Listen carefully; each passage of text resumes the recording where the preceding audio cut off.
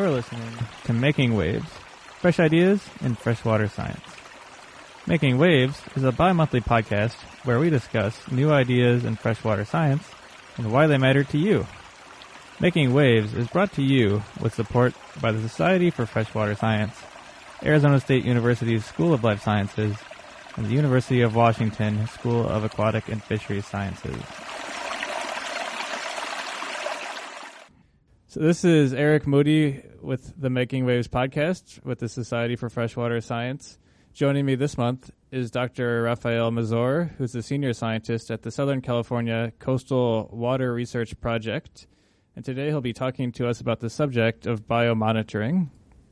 So my first question for you is, what exactly is biomonitoring? Well, biomonitoring is a way of assessing environmental conditions or the health of an ecosystem by looking at the types of organisms that live in that ecosystem that are exposed to the types of stressors that you find in that ecosystem. In streams, we're often looking at benthic macroinvertebrates, benthic algae, macrophytes, to see which ones can survive the types of stressors that stream is exposed to. Right, and a lot of this work seems to involve aquatic macroinvertebrates. So what is it about this group of organisms that make them particularly good at indicating the health of a stream? Well, they're actually really useful for a lot of reasons. And it's not to say that other assemblages or types of organisms aren't also useful, but benthic macroinvertebrates are particularly easy for us to work with. First of all, nearly every stream has them in abundance, so you don't have a hard time finding enough of them to make an assessment. That's often a trouble with fish or other vertebrates. They have a very wide range of life histories, and that means that that you have some species that are sensitive to certain stressors, other species are sensitive to other stressors. So you really, when you look at the community as a whole, they can integrate all these different types of impacts. And it's for this reason that really a lot of the work in bioassessment really started with benthic macroinvertebrates, benthic algae too, to a large extent, but invertebrates are, they've sort of long captured the interest of stream ecologists for that reason. Another very useful thing about any of these types of organisms is that they're often directly related to some of the things that we're interested in measuring. And this is sort of a big contrast between biological monitoring and traditional chemical or physical monitoring.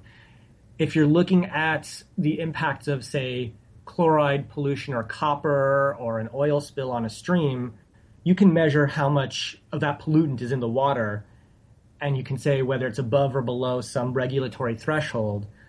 But that doesn't actually tell you anything about the impact on the stream itself. If you're looking at the bugs, you can see, well, who could survive that impact, who was killed off by it. And that gives you a much better sense of the condition of the stream. And that's often much more directly related to the mandates that we're often working under. For example, under the Clean Water Act or the European Water Framework Directive, they want us to look at the biological condition, the biological integrity, and you can't really do that except by looking at the biology. So is it easier or harder to use organisms as an indicator of stream health, or would it be easier to just take samples of, let's say the contaminant you're interested in? From my perspective, and this is definitely a personal bias, I think it's a lot easier. That's because I've had very little training in chemistry. Yeah. I'll confess that right away. But I think it's easier to understand the condition of a stream if you have biological data than if you have chemical data. Both help quite a bit. So, there are some unique challenges that you have to deal with when you're working with biological data. It has a radically different approach towards quality assurance from traditional chemical monitoring.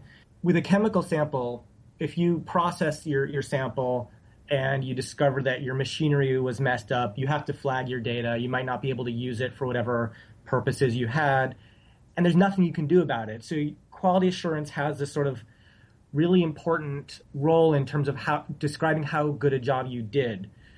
With biological data, you actually you look at your organisms and you identify them. You can send them to a second lab for additional identifications. You have the opportunity to reassess your samples. It's not like you lose them after you've identified them. So to some extent, the quality assurance, while it's a little bit more complicated, it has this way of improving your data in a way that you can't really accomplish with chemical or physical monitoring. You mentioned that there's different ways that we could monitor these streams. We could take chemical samples. We could look at the algae, the macrophytes, the invertebrates. But even, just using invertebrates as an example, there's a number of different of these biotic indices that are used to assess stream health. So why are there so many different indices, and are there benefits and advantages to using certain ones over others in certain situations? There are a lot of different indices, probably because there's a lot of practitioners out there that each have their own preferences. And if you're talking about different types, there are some that are multi-metric indices, for example, that are based on metrics that characterize various components of community structure, things like diversity indices or tolerance values, or can incorporate life history information.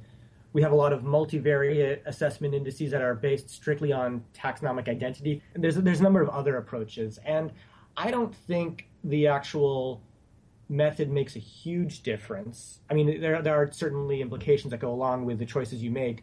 I think the more important challenge is making sure that those indices have correctly set benchmarks to identify when a stream is healthy and when it's in poor condition. I think that's actually one of the biggest challenges of bioassessment, is that it's hard to know what does a healthy stream look like. Now, we've been using the reference condition approach for several years now to base our expectations on the types of organisms we observe at reference sites, but we know that there's so much variability out there that it can be difficult to know what are the correct expectations for a given site. If you're at a certain elevation with a certain slope and overlying a certain geology, what are the types of bugs or types of diatoms you should expect at that stream when it's healthy, when it's in good condition? And then you can measure the deviation from that expectation using all sorts of different types of indices. Some may do better jobs than others, but I don't think there's necessarily one correct choice. So you mentioned the importance of having these reference sites. So when you're actually going out to try to assess whether a stream is impaired or not, what is the actual process of going and taking a sample and comparing it against a reference site?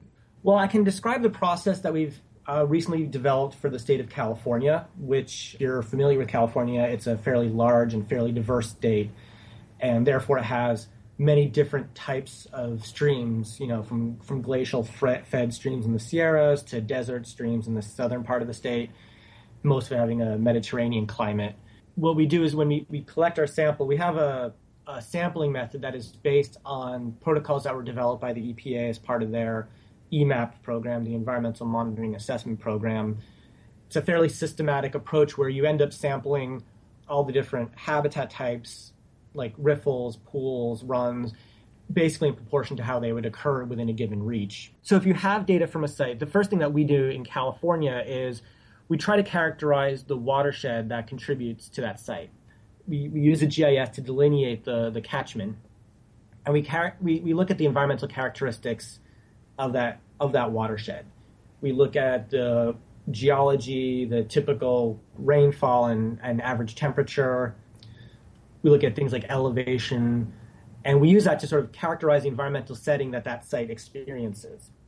We then use these models to predict what types of organisms or what types of metric values we would observe at that site under similar environmental settings. And because all the predictor variables we use, things like area, these aren't really modified by human activity. Mm-hmm. So this gives us an impression of what the biological structure should look like in the absence of any kind of human activity. You then look at how your metrics measure up to these expectations, and you can interpret that deviation as some measurement of degradation. You go through these models and you say, okay, this stream is impaired. Can you actually say, is it impaired for recreational use? Is it impaired for drinking water use? Is it impaired for wildlife? Or do you just say, we know that something is wrong and we should look at it? You can always say, based on biological data, that something's wrong and we should look at it more closely. Traditionally, this has motivated a number of findings of impairment on the EPA's 303D list. Rarely, but perhaps increasingly, you will find listings that are based solely on biological impairment or biological impairment in combination with other types of evidence, such as elevated pollutant loads. There are a few water bodies that have been declared as impaired water bodies based solely on biological data, but this is currently the exception rather than the rule. Could you just talk briefly about what listing a stream under 303D entails or what that means? Okay. So the Clean Water Act mandates that every state report to the EPA what are the health of the water bodies in that state, of all water body types. This is what we call the 305B list. That's named after the little section in the Clean Water Act. If a stream is determined to be in poor condition, based on any of the designated beneficial uses, whether it can't support aquatic life, whether it can't swim in it or you can't drink it, it should in theory be added to what we call the 303D list, which is a list of impaired water bodies. When you're on the list of the 303D list, basically you're saying that there's a problem that should be fixed. Applying this framework to biological data is a little bit more complicated, but it has been done. Okay. You mentioned, you work in California, which is a very large state and a very diverse state. So are there any challenges involved in applying these types of techniques across such a wide range of different types of streams? In particular, I know one of the things that you've worked on is trying to apply these metrics to streams that don't flow year-round. I would say what you've talked about is the principal challenge of bioassessment in a state like California, although it's probably also one of the biggest challenges in even smaller, less diverse states, because there's just so much diversity within stream types. You have large and small streams in all sorts of climates that support very different biological communities. There are some particular challenges that come with trying to assess intermittent streams. Mm-hmm. First and foremost is their regulatory ambiguity. Not all intermittent streams are covered by the Clean Water Act under federal law. However, California has a law that predates the Clean Water Act called the Porter-Cologne Act, and there's really no ambiguity there about intermittent streams being considered, quote, waters of the state, that the state is mandated to protect and manage. So in California, we don't have so much of the regulatory ambiguity problems that might affect other states. But there's still a ton of challenges, and many of them are logistical. If you go to a stream that has no water, you're not going to be able to sample it for benthic macroinvertebrates, and you're not going to know whether those benthic macroinvertebrates reflect a stream being in reference condition or not. That's just, simple logic. Mm-hmm. If you're in a stream that has water, but maybe that water has only been there for a few days, you might not have a lot of bugs, or those bugs might all be very early instars that you can't easily identify. If you're at a stream that has recently dried and re-wet, you might similarly have only desiccation-resistant organisms, but have killed off all the tolerant organisms through totally natural factors. Mm-hmm. You don't want to misinterpret those kinds of signals as impairment unless you need to. It's very expensive, and it diverts limited resources from where it would be better used. Mm-hmm. So that can be a big challenge. And there's also a particular concern that intermittent streams are such a large extent of our region in Southern California. And this is probably true in even wetter parts of the country. Intermittent streams are fairly widespread. If we're not assessing them, then we're not really assessing our watersheds as a whole. Some of the things that we're doing to improve our ability to assess intermittent streams, we're exploring additional indicator types other than benthic macroinvertebrates that we think might be more effective in some of these systems. For example, we're looking at benthic algae. We expect in some of the very short-lived streams, the ones that flow for only a few weeks, you might not ever develop a fairly stable invertebrate community, but we do think that the diatom or soft algae data could give you a good indication of stream condition. We're also interested in what I would call the extremely dry end of the spectrum, the arid episodic streams that flow maybe once a century or even less. These are still aquatic systems, even though you don't find water there. These are still vulnerable to development, and they're also parts of our watersheds that we are interested in protecting. So how do you assess a system like that? We're looking at things more like geomorphological features, vegetation, terrestrial arthropods, This is a subject with a lot of really interesting research. Every time I go to the freshwater science meetings, I always hear something about these dry rivers or ephemeral washes, and I'm always fascinated to hear what people are doing in other parts of the world, particularly in Europe and Australia. It's something that I think we're personally really actively looking to incorporate into our bioassessment toolkit here in California as well. Probably one of the most fundamental problems with assessing temporary streams is that we often don't know where they are. We often don't know whether or not they're temporary. We have a lot of maps that were developed in different eras with different climatic systems and what we're experiencing now. And so streams in your USGS maps might be a dark blue line, but that doesn't mean it's perennial. Or it doesn't even mean that it's what has had flow in the past 10 years. So we need to update the accuracy of our maps in a way that reflects the variability that these streams exhibit in terms of the different types of hydrologic regimes. Streams don't neatly fall into two categories of perennial and non-perennial, and I think we need to have the toolkit that can sort of accommodate that kind of diversity. I would also argue, though, that intermittent streams are among the more threatened water body types that we have. One thing that I've observed in Southern California, particularly in our urban areas, is that we import so much water and we use it for irrigation or consumption, and we discharge it through our treatment plants or through runoff, that many of our intermittent streams have become perennial. We've perennialized a large extent of our intermittent streams. A lot of people assume that climate change might result in the increase in the prevalence of intermittent streams, but it really will depend on our management and how we respond to climate change, because if we continue to import and discharge more water, we're actually going to lose intermittent streams, at least within our urban areas. So I like to ask everyone this question. How exactly did you get interested personally in doing this type of research in biomonitoring? My introduction to biomonitoring is it's a surprise to a lot of people.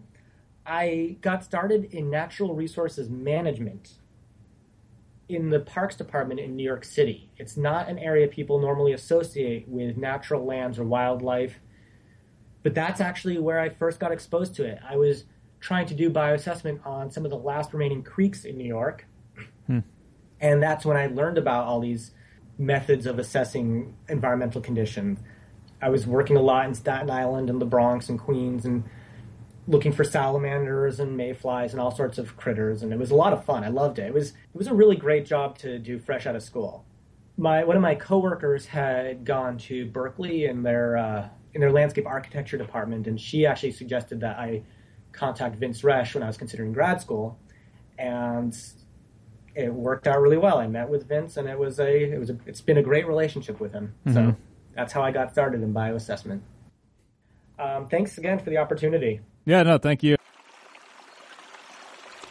You've been listening to the Making Waves podcast, brought to you with support by the Society for Freshwater Science.